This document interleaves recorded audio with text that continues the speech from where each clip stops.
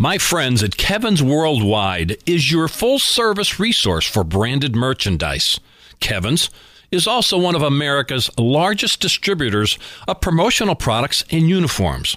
You can reach them at kevinsww.com for the top brands of apparel and promotional products. And I mean, you can really reach them. Talk to a real person. Wow! So relax. From design to receipt of your order, you can be confident your imprinted product will represent you well. Contact them today at kevinsww.com. That's kevinsww.com. Thank them for supporting the Business Builder Show with Marty Wolf. Entrepreneurs, small business owners, professionals who seek excellence, bringing the business classroom to you. It's the Business Builder Show. Here's Marty Wolf. We still got a long way to go. Yes, we all got a long way to go. Welcome to the Business Builder Show. This is where we inform, educate, inspire, and entertain our audience of entrepreneurs, small business owners, and professionals who seek excellence. I'm your host for the Business Builder Show, and my name is Marty Wolf. You can learn more about me and the Business Builder Show at MartyWolfBusinessSolutions.com. That's MartyWolfBusinessSolutions.com.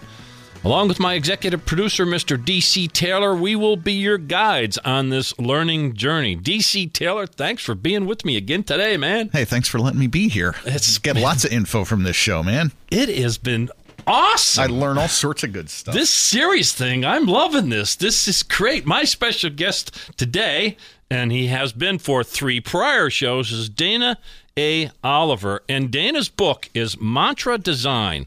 Innovate, Buy, or Die. Discover the secrets for profitable and lasting innovation. Dana, welcome back to the Business Builder Show. Hey, Marty. Good morning, and thank you very much for having me as a guest again on the Business Builder Show. It's a pleasure and an honor. People are asking about this. Actually, oh boy, I don't know if I should say this. Other guests are saying, "Hey, can you do a series with me?" And I'm thinking, well, that's a good thing. You know, we're making history together, Dana. This is great. It really is. Oh, I'm loving it. And it's great that we can share, for business leaders and innovators alike, the secrets to, unmet need and how to develop them. Yeah. Well, this is interview number 4 of a series of 9. And again, let me set this up a little bit by kind of doing a formal introduction. Dana A. Oliver formerly was the Senior Director of Research and Development at Medtronic's Surgical Technologies Division, and has helped grow that business unit, I should say, from $100 million to approximately $2 billion in annual revenues over 14 years. So with that introduction, you should have your ears perked up, your pen ready. And if you haven't heard the prior shows, we're going to kind of give you a quick update. Dana will kind of review quickly what we've covered, but you got to go back and listen to the prior shows. So Dana, let's start with kind of get us up to speed quickly, if you can, on what we've covered already. Roger that. So let's start. Every chapter is a mantra, and let me go through the mantras rapidly here. Okay. The first one was innovate, buy, or die. And in essence, what that tells you is that you want to couple organic innovation with small tuck-in acquisitions, gives you your greatest rate of return. Need to be cautious of an acquisition strategy because you pay a 35% premium, and 50% of them don't bring value to your shareholders. Mm-hmm. We moved on to learn your customer's world. This is really simple. If you want to understand their articulated needs, never mind their unarticulated needs, you need to get close to them. Imagine if your customer is French and you're English and you can't translate. Well, what good is it if your customer is telling you everything if you can't translate? You need to learn their world. Innovation begins with an I. At the end of the day, the single best opportunity for you is to put your product in the hands of your users and develop them through their eyes. And this allows for unmet need because you can see redundancies, inefficiencies, and pain points, and that's where unmet needs are. I think moving beyond that, where we went to was it takes a long time to get to simple. And what that means is that you solve problems one at a time, but until you solve all the problems and establish a design freeze on your product, you can't ultimately make it as user-friendly, simple, and efficient, cost-effective as humanly possible. We moved on to fall forward fast with a balanced approach. And that's, if you think about when you're engineering, computers are great and engineers are taught to engineer. But at the end of the day, you want to do enough engineering so that you understand the limits, but you build rapid prototypes, put them in the hands of your customers. But this allows you, if you understand those boundary conditions, if you come across a discovery, you understand that you've reached a discovery. And that brings us up to where we are today. Mantra number 6, which is build to learn. I love this series thing. I'm really comfortable with this. This is great. Build to learn. And you point out right at the beginning of this chapter, there's a difference between fall forward fast with a balanced approach and build to learn. Yeah. So with that, I guess, statement, I make that a question. Tell me what the difference is. Explain that to me a little bit. Yeah, I think it's truly important. I mean, again, we go back, engineers are taught to engineer. And at the end of the day, if you're in business, it's all about getting new product developments to the market as quickly as possible. That's what I call lean product development. And how you do that, one of the things is when, fall forward fast, it was really the engineering design of the parts. But now we want to talk about the design prototyping of the whole. And the fastest way to bring that to marketplace is, again, you want to work with your customers in a simulated environment, which means as you're developing your product, you want to make rapid prototypes, put them in the hands of your product, test them in a simulated environment under their intended use, because this will tell you what works and what doesn't work. And let me say, these should be looks like, feels like prototypes. And during this quick iteration process, every single lab I've ever been in, every product that I've developed, when I put a first generation product or a second or a third in my customer's hand, we forever found additional design changes and improvements. Wow. So the first iteration is you can almost be sure it's not going to be perfect, right? Oh, it's never going to be perfect. And I think that's part of, this dovetails very nicely with, it takes a long time to get to simple, right? Yeah. So you want to keep putting, as you solve problems, and this is great, you solve one problem at a time. But at the end of the day, let's say you solve 10 problems. Well, when you ultimately bring that into your finished product design and establish your design freeze of your features, well, you would solve those problems differently, knowing that you already know the answers to them. Yeah. So it's you have to solve these problems, freeze your feature set, begin to develop your product, because it's what I call, it's the 80-20 rule again, right? You want to delight 80% of your users with 20% of the feature set. Yeah. But how do you establish that, what that 20% of that feature set is? All your customers are very different. The more you iterate quickly, put that frozen, product in pre-frozen, product in your customer's hands, you're going to get feedback on what they like and what they don't like. So we want to put these prototypes in the hands of customers, people who would most likely use the product, as opposed to other engineers and that kind of group. So with that thought, you refer to something called a voice of customer.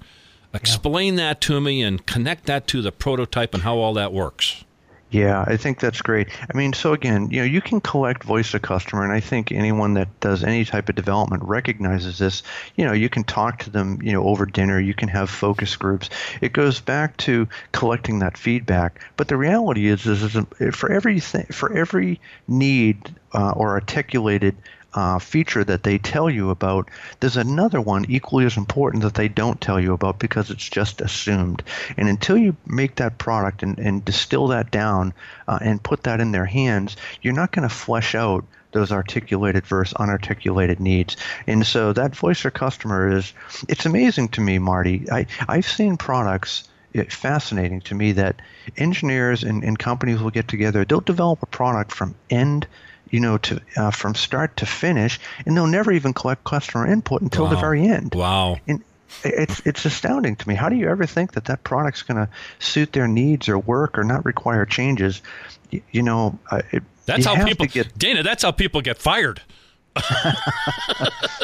There's no doubt. Well, they should be. Take this to market without talking to a customer. Yikes. That's a problem. Yeah. But it happens, right? Oh my God! I can tell you, I saw it many times at Medtronic.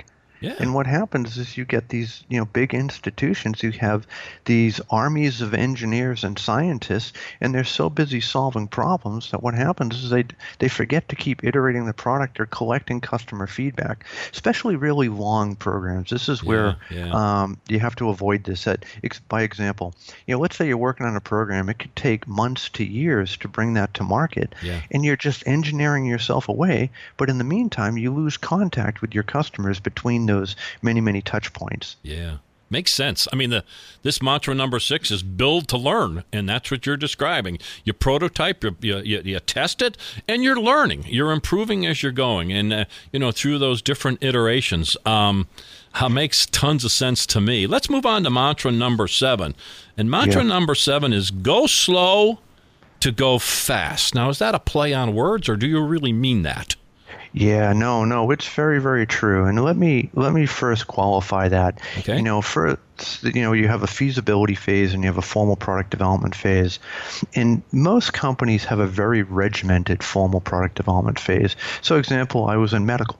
So we had to satisfy, FDA GMPs. But if you think about aerospace, if you think of nuclear, think of silicone,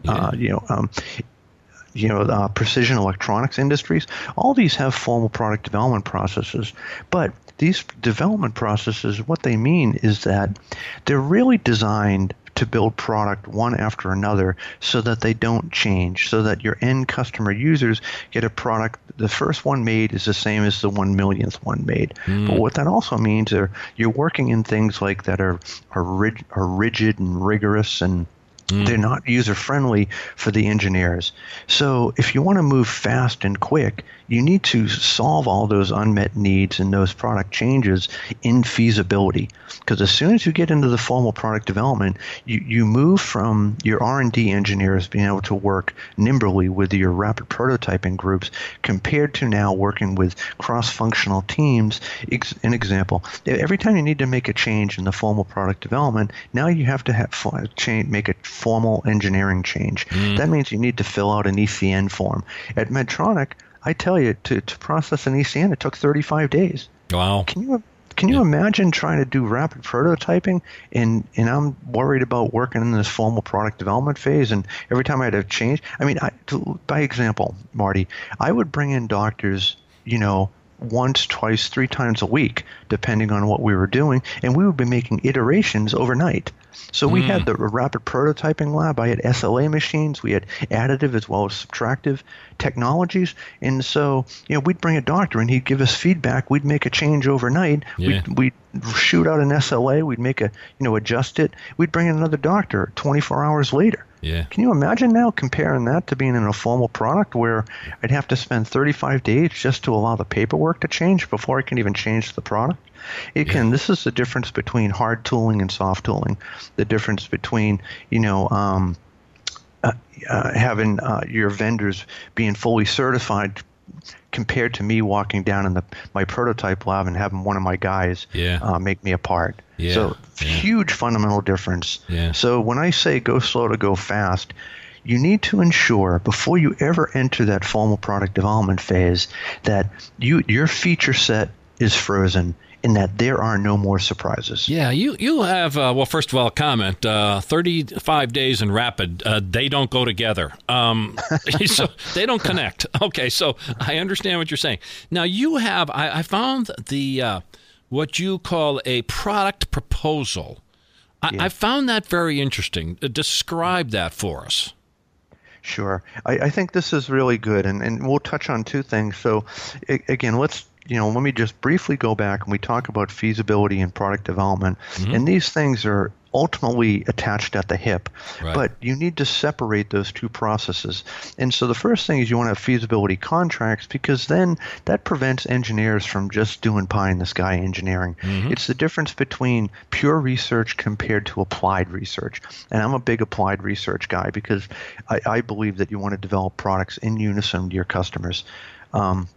And then if you think about product proposals, this is a great litmus test. So I talk about the rigidity of these formal product developments, programs and processes. You think about PLM systems, product lifestyle management systems. They're really designed for manufacturing. You don't want to make changes in there. It's onerous and terrible. Mm-hmm. And so a great way to ensure that your product is ready to go into that is you have what I call a formal product proposal. Mm-hmm. And so by the time when you begin to fill out this formal product proposal, you're working with your marketing partners, and so you have a real good sense of what your feature set is that's going to delight your customers, what you think your final ASP is, what your competitors are. You have an idea of what you think the budget's going to be to bring this to market, as well as the time to bring that to develop that product to marketplace. So if you can, as well as you can effectively answer with 85% confidence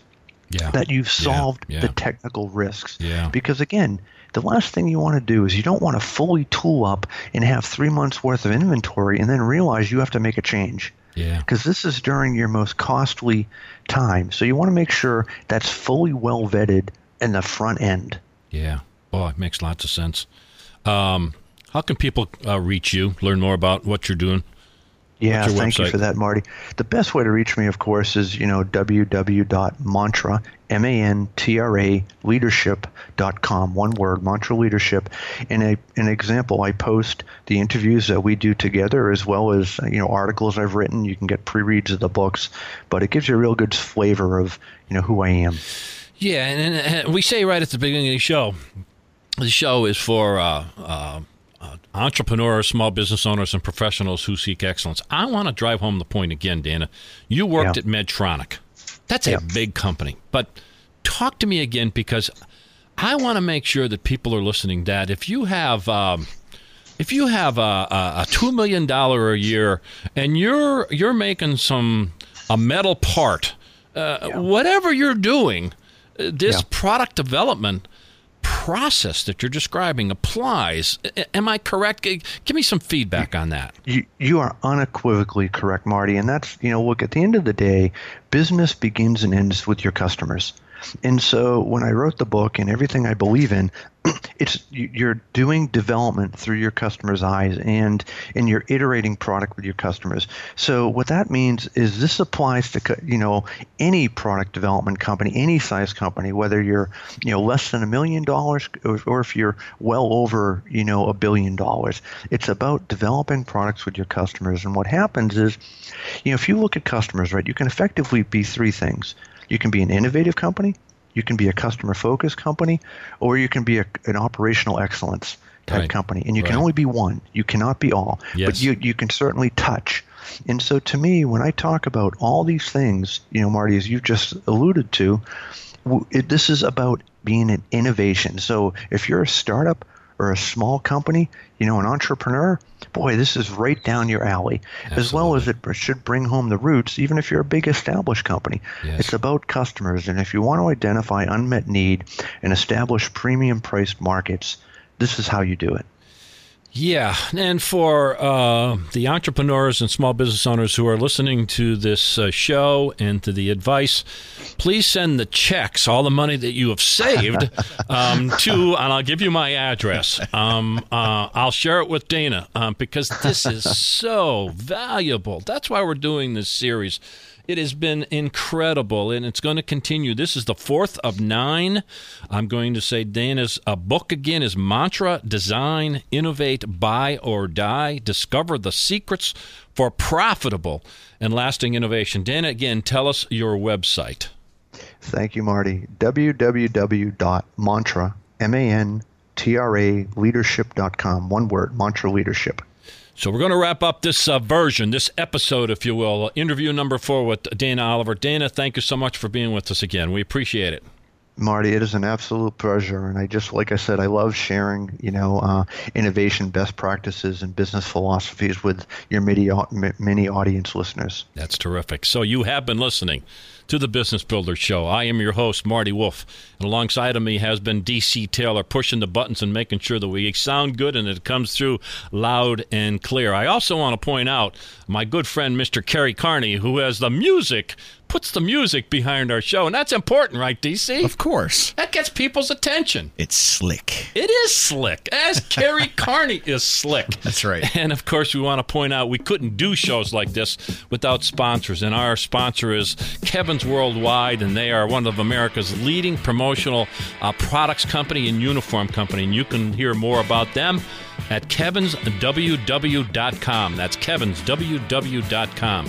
So on behalf of myself, DC Taylor, and Kerry Carney, thank you so much for listening to the Business Builder Show. Have a great week. Bringing the business classroom to you. It's the Business Builder Show with Marty Wolf. My friends at Kevin's Worldwide is your full-service resource for branded merchandise. Kevin's is also one of America's largest distributors of promotional products and uniforms. You can reach them at kevinsww.com for the top brands of apparel and promotional products.